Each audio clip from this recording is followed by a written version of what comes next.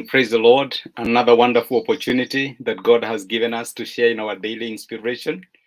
God who opens our door is our theme for the year. But this week we are looking at instances when God closes our door. And we have seen that as much as God is an expert in opening doors for his children in life, there are instances when he will close a door. Not because he is out to frustrate us, not because he wants to deny us the very best, but he sees the end from the beginning. And in his wisdom, he knows what will work for us and what will not work for us. And so when God closes a door, don't insist on your way. Trust him. He can see the ultimate end and the ultimate outcome. So you can dare trust him and lean on his faithfulness. And yesterday we saw that one way you can know that God has closed a door for you is when the attitude of your environment changes. A place where you were once celebrated, you start being tolerated. People start treating you with contempt. The environment rejects you. No matter how you try to fit in, you cannot fit in. You do everything possible to make things work and nothing is working. That could be a clear sign that God has closed that door for you. And that is what happened to Jacob in Laban's house. And today we'll still continue with Jacob. But I want us to see how when God denies you something that you so much want, and he gives you something that is less attractive. Are you able to trust God? You wanted to work in company A that has very good perks, that is, they have very good terms, but that door is closed and God gives you a less attractive organization to work in. Would you continue trusting God? Would you continue rejoicing and putting your hope and confidence in God? That is what I want us to trust in. If you remember the story of Jacob, when he was working in Laban's house, he worked for 7 years because he was in love. Actually, the scripture says that Jacob loved Rachel so much that the 7 years he worked as a bride price to get this lady seemed just like a day. He gave his best because he loved this lady so much. And let me tell you, I'm so sure he did everything possible to make sure he secures his marriage to this lady. But we all know what happened in the wedding night. The scripture says that when Jacob woke up in the morning, he realized, although he had given his very best, he had worked for 7 years to get Rachel. He was deceived. And instead of getting Rachel, he got Leah.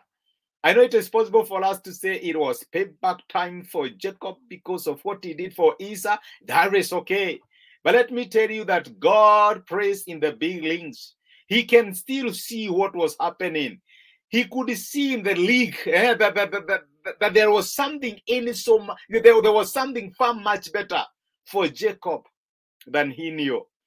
Let me tell you that God orchestrated everything that happened in Jacob's life. As much as he gave his 7 years for Rachel, and actually now he had to come and add another 7 years to get Leah, whom in the first place he did not want. Let me tell you that God was still praying in the picture. God knew that the person who will help Jacob ultimately was not Rachel, but actually Leah. Jacob did not love Leah because the scripture says she was weak-eyed. She was less attractive. She did not have much to offer. And when he looked at Leah, he wondered, what is in this that you have given me? But let me tell you, in the less attractive, God had a divine package for Jacob. We read in the scriptures in the book of Genesis chapter 29 and verse 25. When morning came, there was Leah. So Jacob said to Laban, what is this you have done to me? I served you for Rachel, didn't I? Why have you deceived me? How many times have we felt like Jacob on matters of life? You serve God faithfully because you are trusting God for a certain outcome. Unfortunately, things don't go the way you are hoping they will go. Things turn around and you feel deceived. You're given something that is far less attractive than what you bargained for. Let me tell you, my brother, my sister, if God should allow you to be deceived, he knows what you are doing. you can still continue trusting him. If you read the story of Jacob, you will realize that his 12 tribes, actually 10 of them came from Leah. This lady that she did not like, the weak-eyed Leah, the less attractive Leah, the door that God opened when all what Jacob could think about was Rachel, actually became the greatest blessing for Jacob. And we all know that with the time, it reached a point where Rachel died and Jacob was left with Leah. If you read the scripture, you still realize that when they were running away from Laban's house, it is Rachel who stole his father's gods. So in other words, God could see beyond what Jacob could see. God could see Rachel's heart. My brother, my sister, I don't know where you are feeling mad at God today because you think he has so changed you. He has given you a less attractive deal than you trusted him for.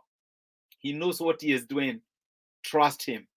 He knows what he is doing. Let me tell you that we will make decisions based on face value, based on what we can see. But God can see beyond the curtains of individuals, beyond the curtains of hypocrisy that many times we put on. God can see beyond. And let me tell you that if he allows you to be deceived, you are given Leah instead of Rachel. Trust him. He knows what he is doing. It is this Leah who will give you 10 of the children that you are trusting God for. And let me tell you, Rachel will struggle. If all of what Jacob got was Rachel, I don't know whether we would be talking about the Israelites, the 12 tribes of Israel. I can assure you, even the Redeemer, the Savior who will come from the tribe of the Lion of Judah, he will come through Leah. So trust God.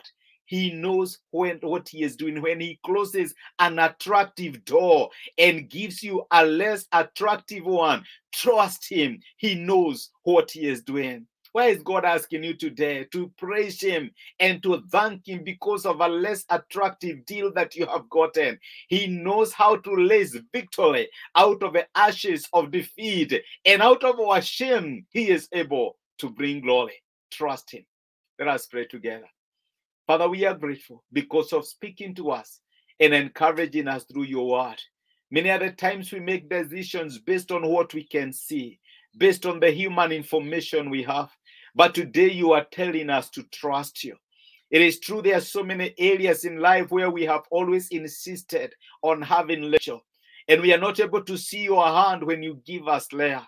Lord, help us to trust your wisdom. Help us to know that all things work together for good to those who trust you.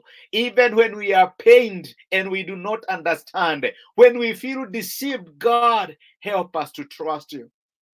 Help us to lean on you because you know what you are doing. We love you and we celebrate you. For this we ask in Jesus' name. Amen and amen. Thank you so much for joining me for this particular inspiration. I'm grateful for taking your time to watch. May God bless you. May God keep you. And may God give you a great and a fantastic day ahead. Thank you so much. I appreciate